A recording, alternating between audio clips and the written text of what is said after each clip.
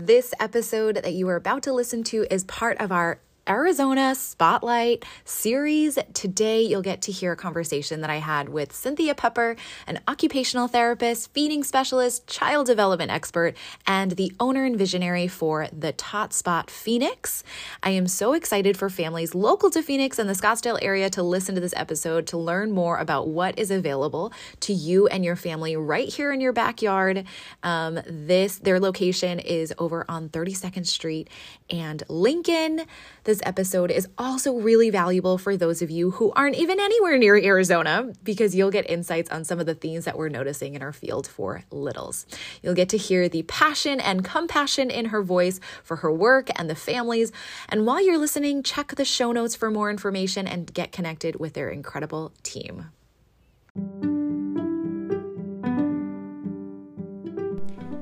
Welcome to the Friends and Family Guide to Speech Therapy and ADHD Coaching. I'm your host, Tracia Wong. I'm a speech-language pathologist and the owner of Illuminate Family Workshop, a private practice in Phoenix, Arizona. I'm thrilled to bring you this podcast where we explore the power of communication and connection and how language plays a crucial role in both. In each episode, we'll dive into topics related to child development and language processing and how your student might benefit from speech therapy or coaching. The mission of this podcast is to shine light on the variety of ways to build up our students' confidence through language and ways to build resilience so they can be the fullest and most aligned expression of themselves in today's world. You'll get to hear about ways to support them at home and at school.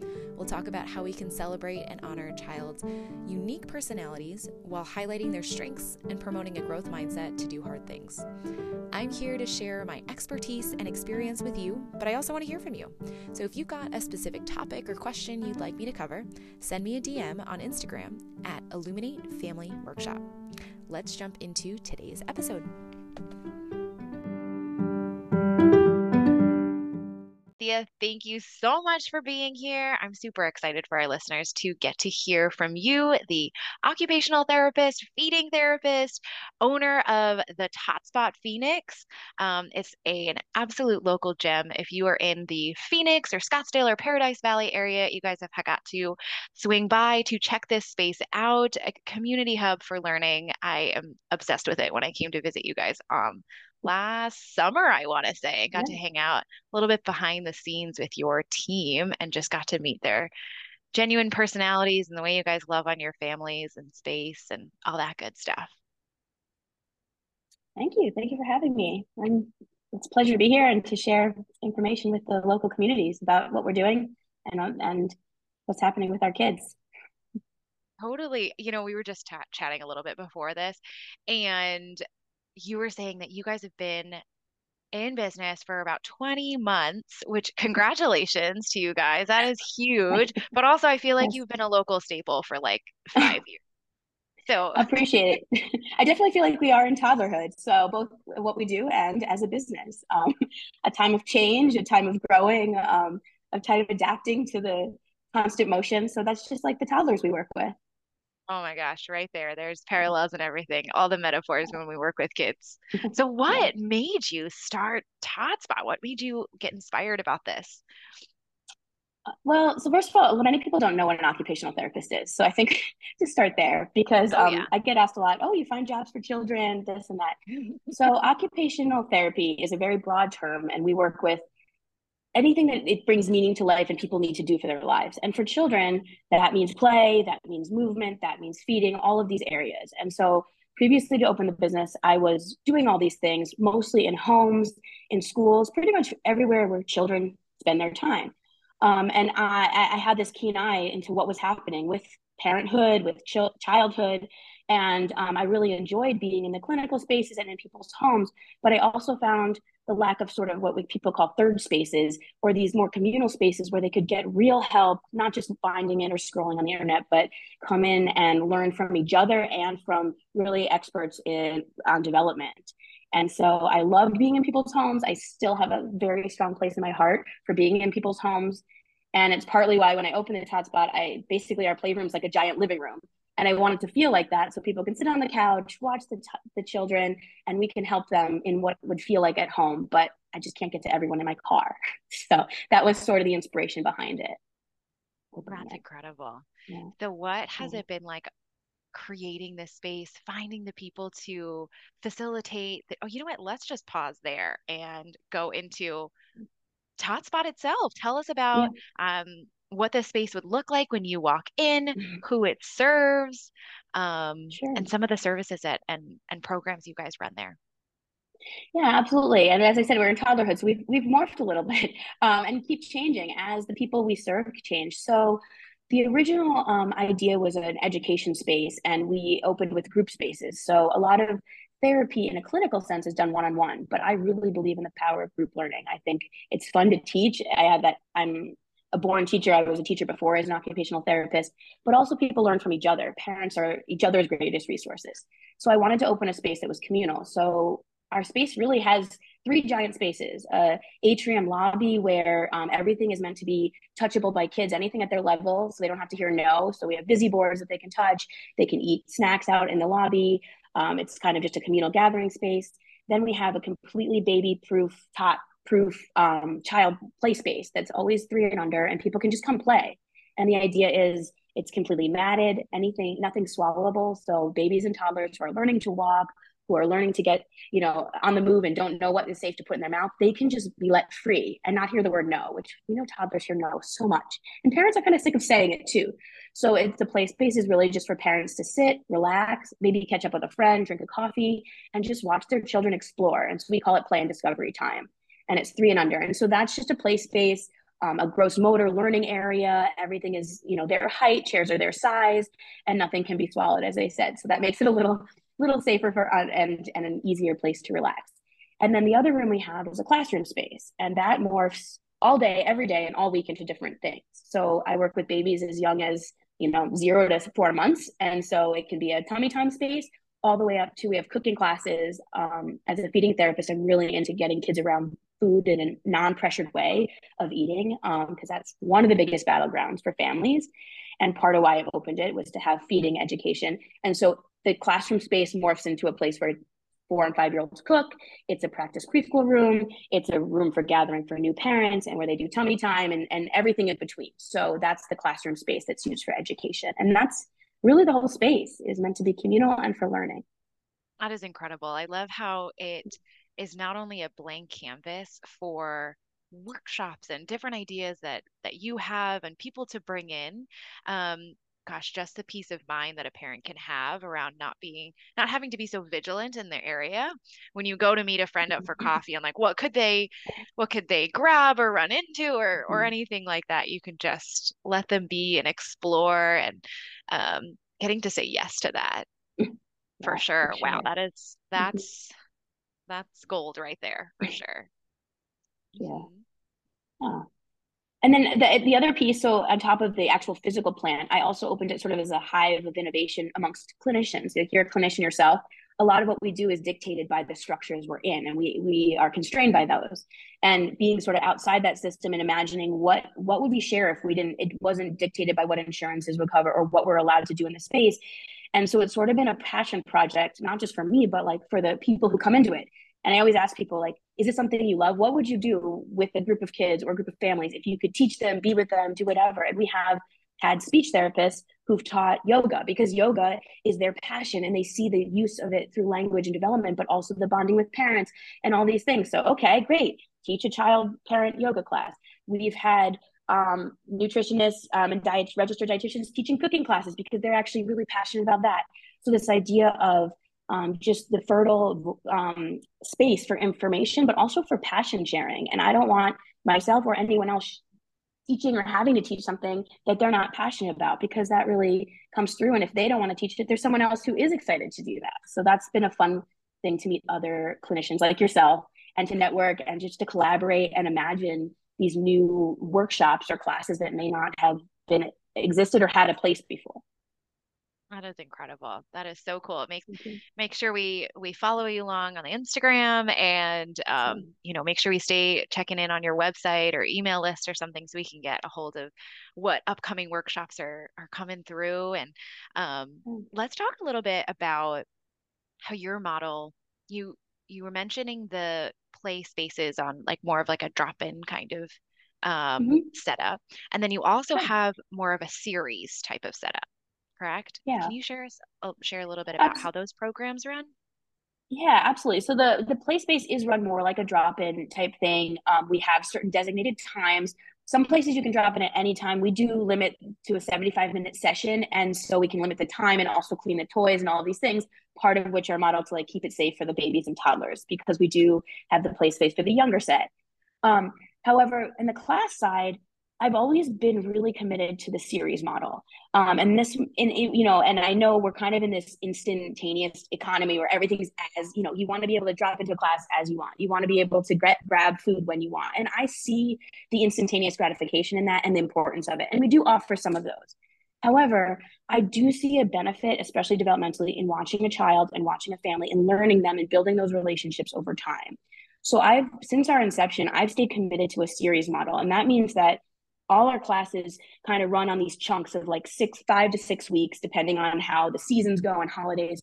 But so the children are not just coming in for one class, but they're coming in weekly for usually 6 weeks. I think 6 weeks is really a magic number.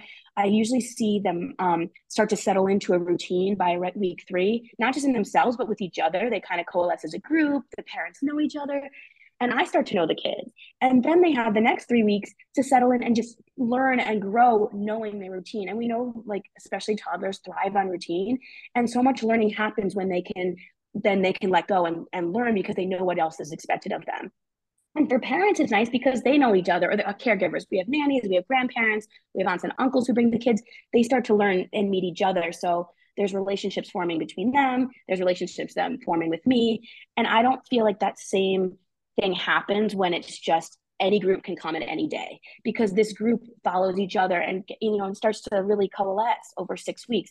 And then sometimes they go on and move on to the next one together. And so they can choose to join a next series. But I have been and remain committed to having this sort of series model so that kids and families know each other and I can provide them the best developmental information and the other clinician knowing them over time.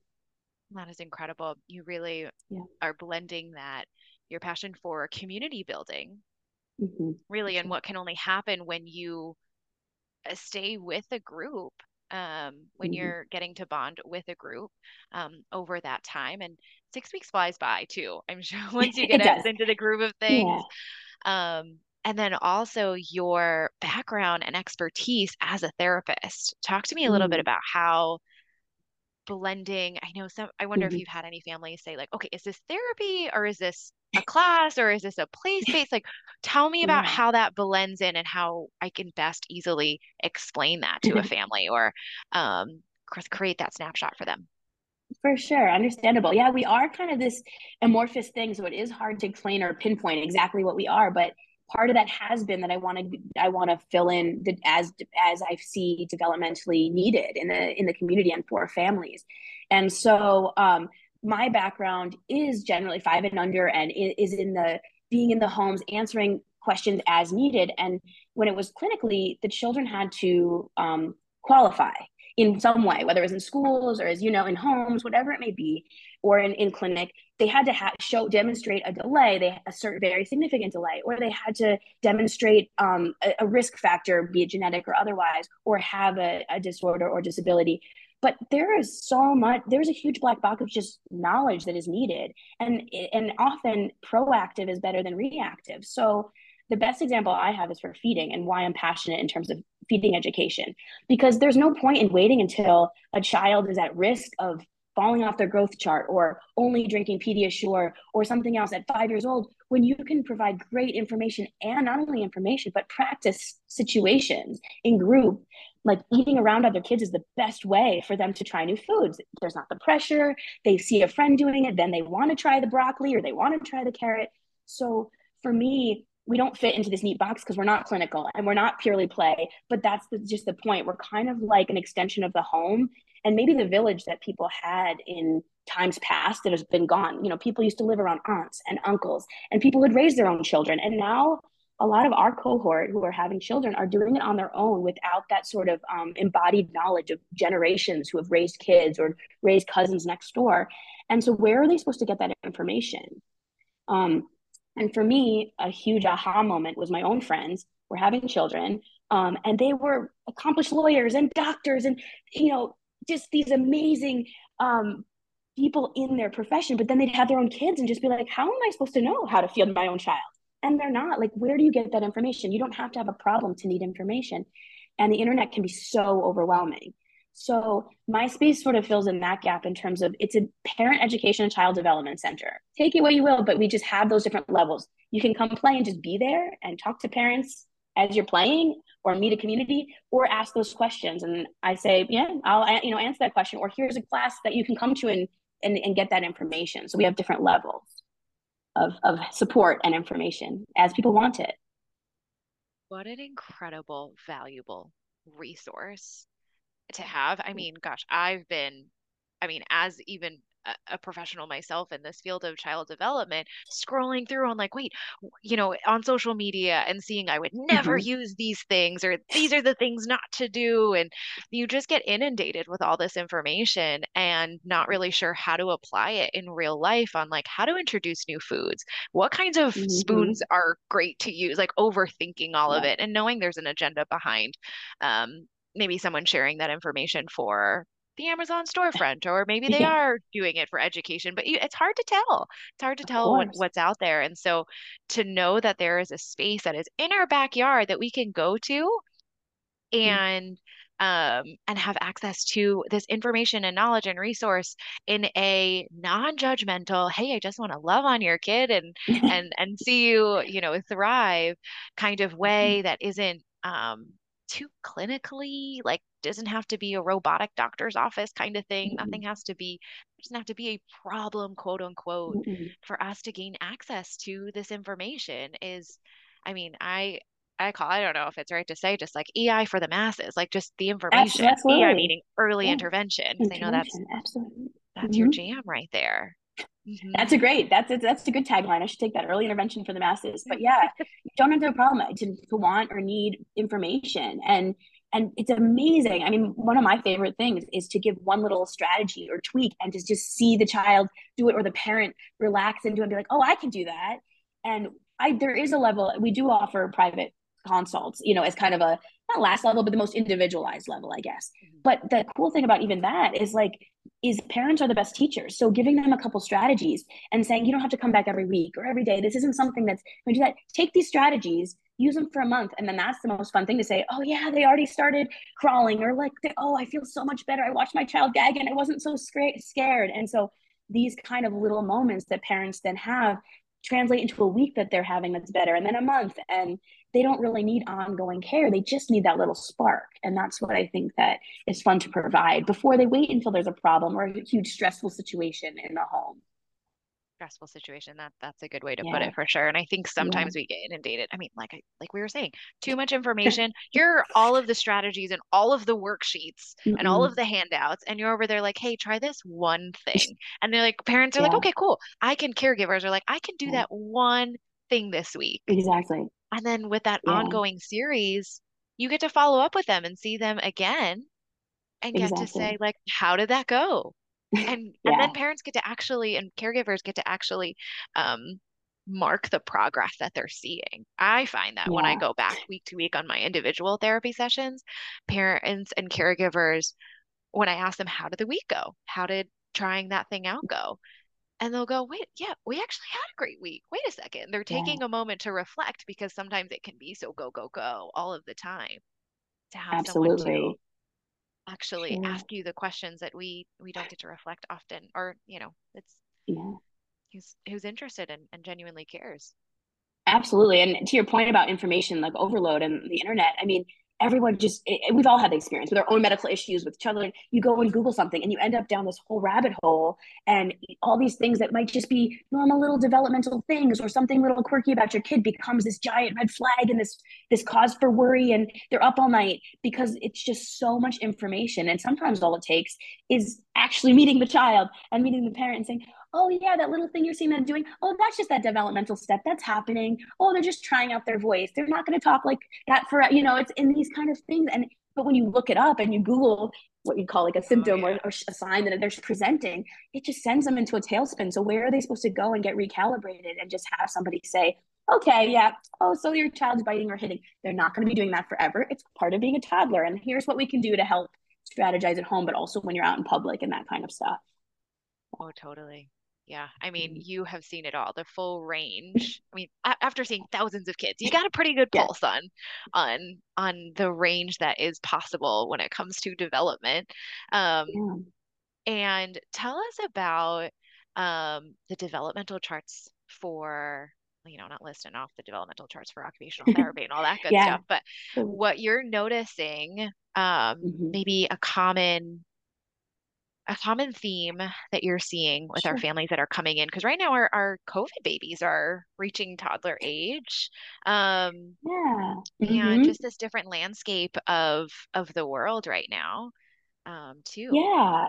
I see different things at different stages because we see it, there's a different thing with the 0 to 6 month set, and then we see things with the older ones, as you say, who are coming of age, and it's time where maybe they didn't have some of those early groups, and parents didn't have that early camaraderie that they might have if they'd had parent groups when the child was a baby, but now they're 3 years old. I think it's kind of a snowball. If they haven't learned the strategies, there's a fear of bringing their child out to a group. Well, what if they pull a toy away from another child? There's an embarrassment that comes. And what I like is helping normalize that and provide the strategies in real time and let them know that 3 year olds do that. 3 year olds aren't always the best at sharing. 2 year olds aren't always the best at sharing. What kind of things can we help them do? Practice waiting. We do a lot of the wait. Oh, wait now. Oh, good waiting. And it's a muscle that needs to exercise. And the interesting thing is, if you've been at home and toddlers can kind of touch what they want, it's their stuff. Now, when you go to a communal space or you go to a group, this idea of waiting is a muscle that hasn't been exercised. So instead of seeing it as, oh, my child's bad, oh, I can't take them out, oh, it's so embarrassing, it's, oh, that muscle just needs some exercise just like anything else. So we practice a lot of how can they practice even at home with their own situations with that waiting even just 5 seconds. I'll say to a parent, let's practice 5 seconds and then celebrate that. The next time you can wait for 10 seconds and then they can wait for the slide for 30 seconds. But all of those moments build up and all of a sudden they're able to wait their quote unquote turn. It's an abstract concept for a 2 year old, but waiting is something we all need to do. And what kids do when they're waiting is those things, whether it be biting, hitting, all of those are just symptoms of those are the later expressions. But let's back up. What is the child having trouble with? So I guess at like the older toddler stage, that's one thing. And so much of our world now is immediate gratification. They can say, and you hear kids, hey, Alexa, play such and such a song. Now, most of us who are of parenting age, we had to wait on the radio or some sort of thing or buy the CD to play that song. Even that is a muscle that had to be exercised throughout our lives. Kids don't have that. They don't have to wait for the song. The song can immediately be put on in the car. That's such a different situation for a toddler than what we had. And so where do we build it in those moments of waiting? So that they're building, because we don't wait a lot anymore. Most of us have trouble waiting. We pull out our phone in a line. So of course kids are absorbing that. So I would say waiting, delayed gratification, these pieces are the harder parts of the toddlers. With the early babies, I'm on a huge campaign, crusade to work on to help with the quote unquote, I don't like the term, but container babies, that they're in their containers more. Babies, and especially now second babies, when you're chasing after a toddler, are at bigger risk of needing helmets due to plagiocephaly, the flattening of the head, torticollis, which is sort of the shortening of the muscles. But these things are dealt with so much better proactively than they are later on. So I love to get information early on, especially now.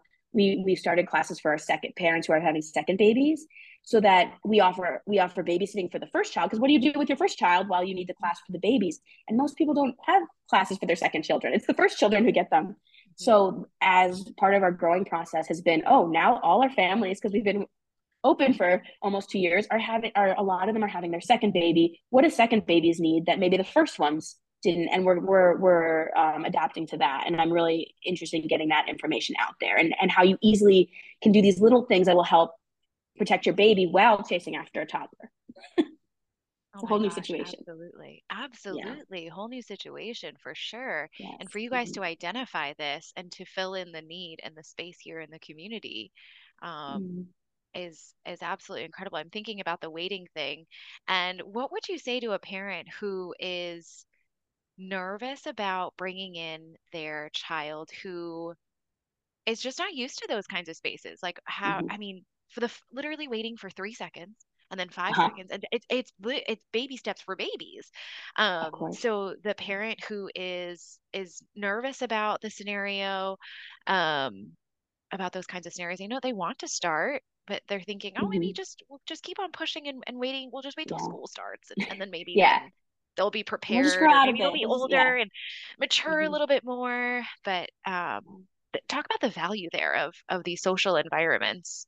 Um, Yeah, I think finding things, and not to toot our own horn, but that having these developmental strata of classes. So it's nice to be with people who are dealing with the same stage, because there's certain unique things. And I'm not talking about like toddler in general. I'm saying we have classes that's like 13 to 19 months. That's a very unique time. 20 to why is 20 to 30 months a unique time? These kids are going through some unique things. And so when you're around other parents who have kids that specific age, you they'll be like, well, I don't know if I want to do a class. They might hate, or they might take a toy. And I'm like, well, that's what we work on, because all the 20 to 30-month olds all want the same toy at the same time. So it's nice to be around their peers, not just for the child's sake, but for the parents' sake, to see, okay, and what's within the range of what they're supposed to be doing, but also providing those strategies on a group level.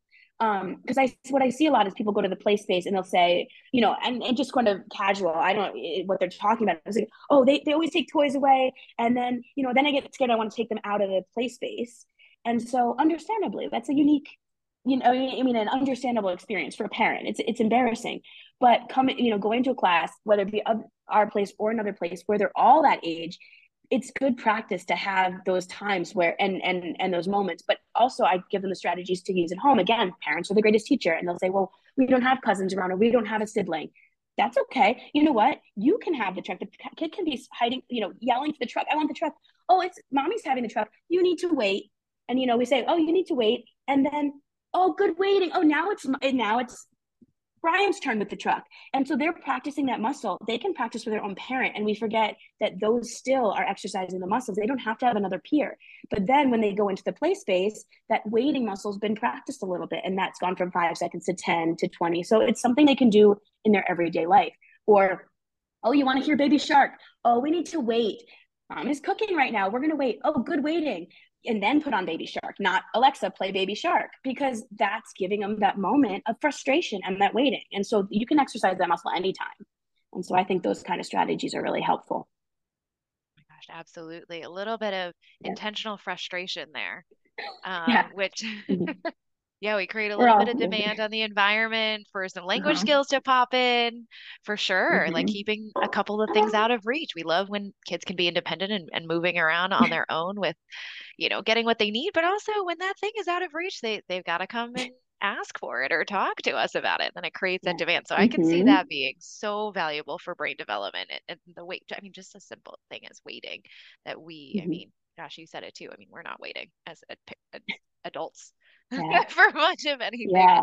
right now anyway. So, And the um, other piece I like to impress upon yeah. parents, and especially with the second children, I think I was mentioning at the beginning, like kids here know a lot. And I feel like the whole piece, part of the waiting thing is that toddlers often get attention when they're not doing something right, rather than when they are doing something right. Because finally, when they're playing by themselves, and I talk a lot about this with the parents who are having their second babies, kids are playing and they don't want to interrupt them.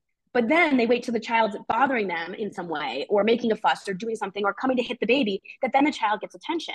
And so I actually tell parents, set an alarm every 5 minutes, just like when they're playing fine, perfect. Great job playing with your toys. Give them the attention for what they're doing right. Oh, or in a language point of view, oh, good job, like amazing using your words to ask for the snack rather than the tantrum. You don't have to say that, but and so getting the attention for doing what you want them to do, rather than basically they're getting attention for the things you don't want them to do all day long. So how do you flip that? And that's on us as adults too, because we forget, and it's so much easier to just let them be and only respond when the squeaky wheel gets the grease, and they know All that attention is good attention. It's all yeah, connection seeking behavior for sure. And for sure. they'll find their Mm-hmm. strategy. Anything's a strategy for sure to Yep, get the connection that they're absolutely. looking for, especially when this newfound little baby is in our is in our Uh-huh. who is Absolutely. this? What a Yeah. unique set of needs for these Mm-hmm. families. Because I think sometimes it's like, hey, we we got one under our belt. Okay. We've got, Yeah. kind of know what to anticipate this time around, especially. I mean, all the babies are always different. Every Yeah, sibling is. So, to absolutely. think about that as a whole and being able to prepare families, for what Hmm. they might anticipate, and the anecdotal stories too between families that are so valuable, that help us build that community and feel seen and heard and together and not alone in this whole journey for sure. hmm Yeah. You mentioned the crawling crusade. Like, tell us a little bit more about that. Crawling. Well, yeah, so you're talking about milestones being changed by the CDC and these other big bodies and how it affects, our everyday. Crawling was officially taken off as a milestone. Um, and so all the motor therapists were up in arms because we see the importance, we've seen the studies. I think it does in some way. I'm not going to say it's horrible that it was taken off as a milestone because it does alleviate some stress. And I'm always about how do we really alleviate some of the stress from parents and just this need to always have hit everything. And we look on the internet, if they're not hitting this, then I'm not doing what I'm doing well. However, there's some gray area there. I think helping children and helping families understand the importance of locomotion and developmental patterns.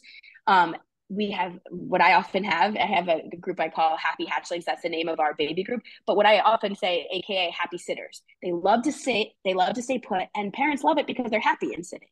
But if kids can't get in and out of sitting, then they're stuck there. And then there's a frustration as they want to go get toys and all these things. So whether you want to call it crawling, whether you want to call it transitioning, these things do become important and they affect every area of development. So I do a lot of education around these next steps, not whether they're crawling or not, is okay, so they're sitting. Can they get into that position by themselves? Can they get out of it? And working on those next steps as motor therapists, those are the kind of milestones we look for. If their crawl doesn't look like the perfect 4-point crawl, all these other things. And I look and I say, but they're doing all these other things, or they just popped up to stand. Some kids crawl for a second and go right to stand. Okay, but all these other pieces and their functional way of life, are they able to function? And so those are what developmental therapists in any area are kind of looking at, is not just these check off milestone things, which you get often in the pediatrician office and some of these places you need to go quickly. But let's look at your family situation. Let's look at the child's day. Let's look what they're doing, and then breaking it down into these smaller milestones and making sure they're functioning in what they need to do. And that's the real importance to me. Absolutely, the tying it to a purpose, which I mean, yeah, when you're just looking at the list of like, can my kid do this? Yes or no? And if it's no, like the stressful scenario, and like, well, why Mm-hmm. is it that? I mean, being able to Mm-hmm. join Happy Hatchlings and get the rationale behind, oh, this is why we're focusing on this. This is why we're, adding in Mm-hmm. this piece of it or looking at it in this kind of way. What's the purpose of it is, I Mm-hmm. mean, gosh, right on it. So I see that there's more to Yeah. this conversation around crawling, and it's Absolutely. Yes. Actually I getting know to the whole diving movement. into the milestones could be a whole other thing in itself. But is the biggest thing for us is just not what the child's not doing, but what the child is doing. And I know you as a strength-based therapist, you can Mhm. relate too. It's easy on a checklist to say they're not doing it, but you can see all the things they are doing that are either smaller building blocks or heading towards this. And so that's, I think, a really important thing to point out to parents and to give them all the ideas of what they are doing around that, and then move on to that next step, whatever it may be. Super powerful. Absolutely. Um, you have, gosh, I was just on your website, a couple different new classes Mm-hmm. coming up. And I know when this episode launches, we'll still be in January. So you've got February coming up. Yeah. What can you share about the upcoming classes and series and workshops that are coming through to the TotSpot? Yeah, so our 6 weeks will be hitting at the end of February. We'll be enrolling during the month of February, and in the next couple of weeks, we'll be enrolling for those next series.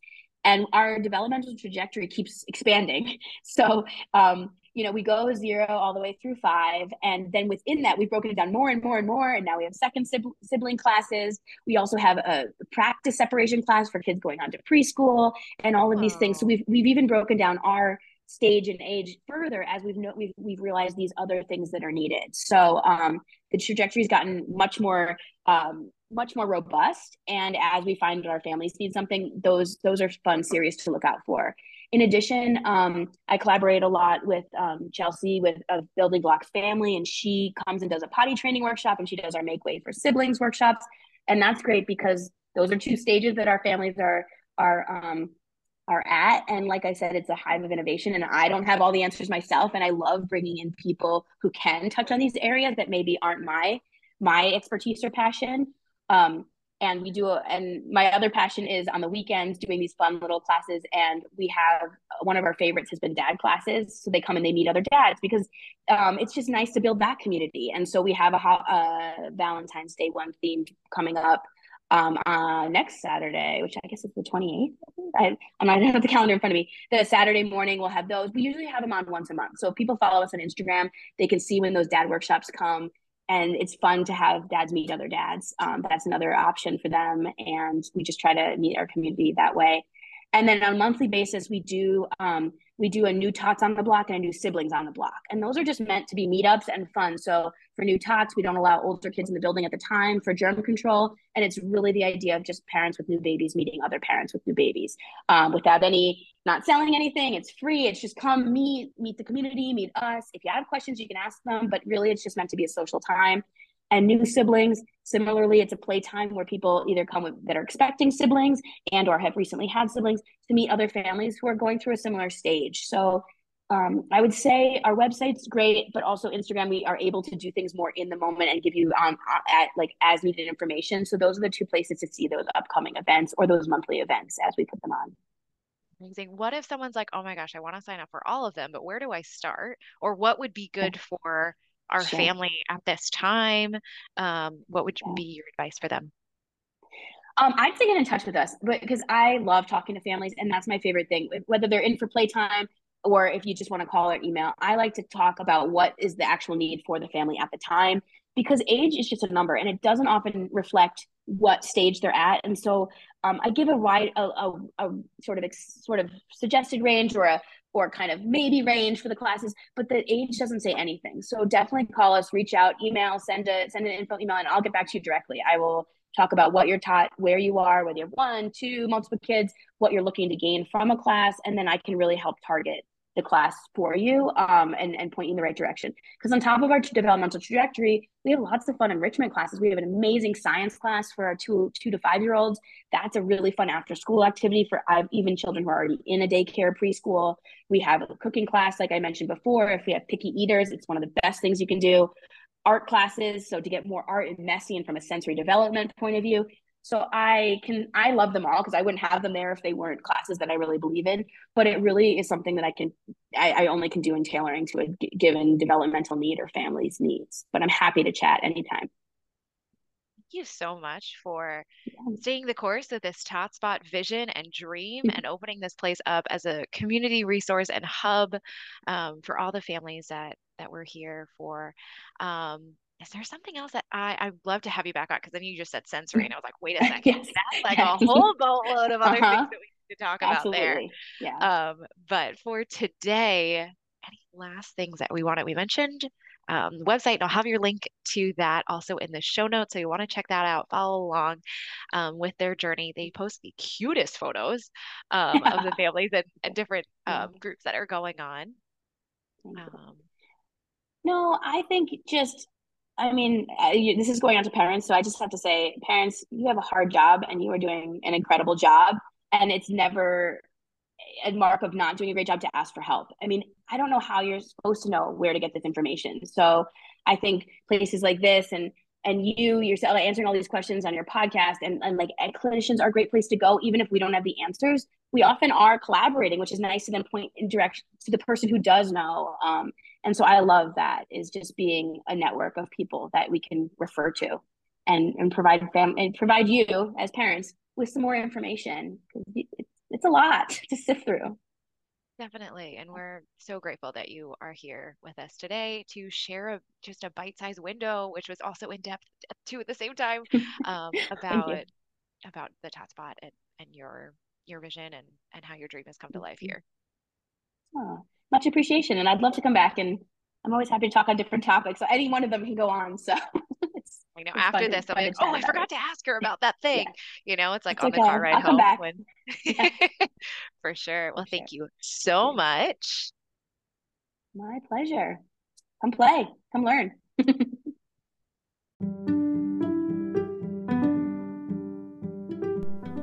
That's a wrap.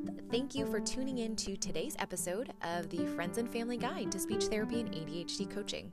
If you found this podcast helpful, please consider giving us a 5-star rating on your favorite podcast platform. Your feedback helps us reach more people. Also, don't forget to share this podcast with your friends and family who might benefit from the information we discussed today and to continue this conversation with them. Thanks again for listening, and I look forward to seeing you in the next episode.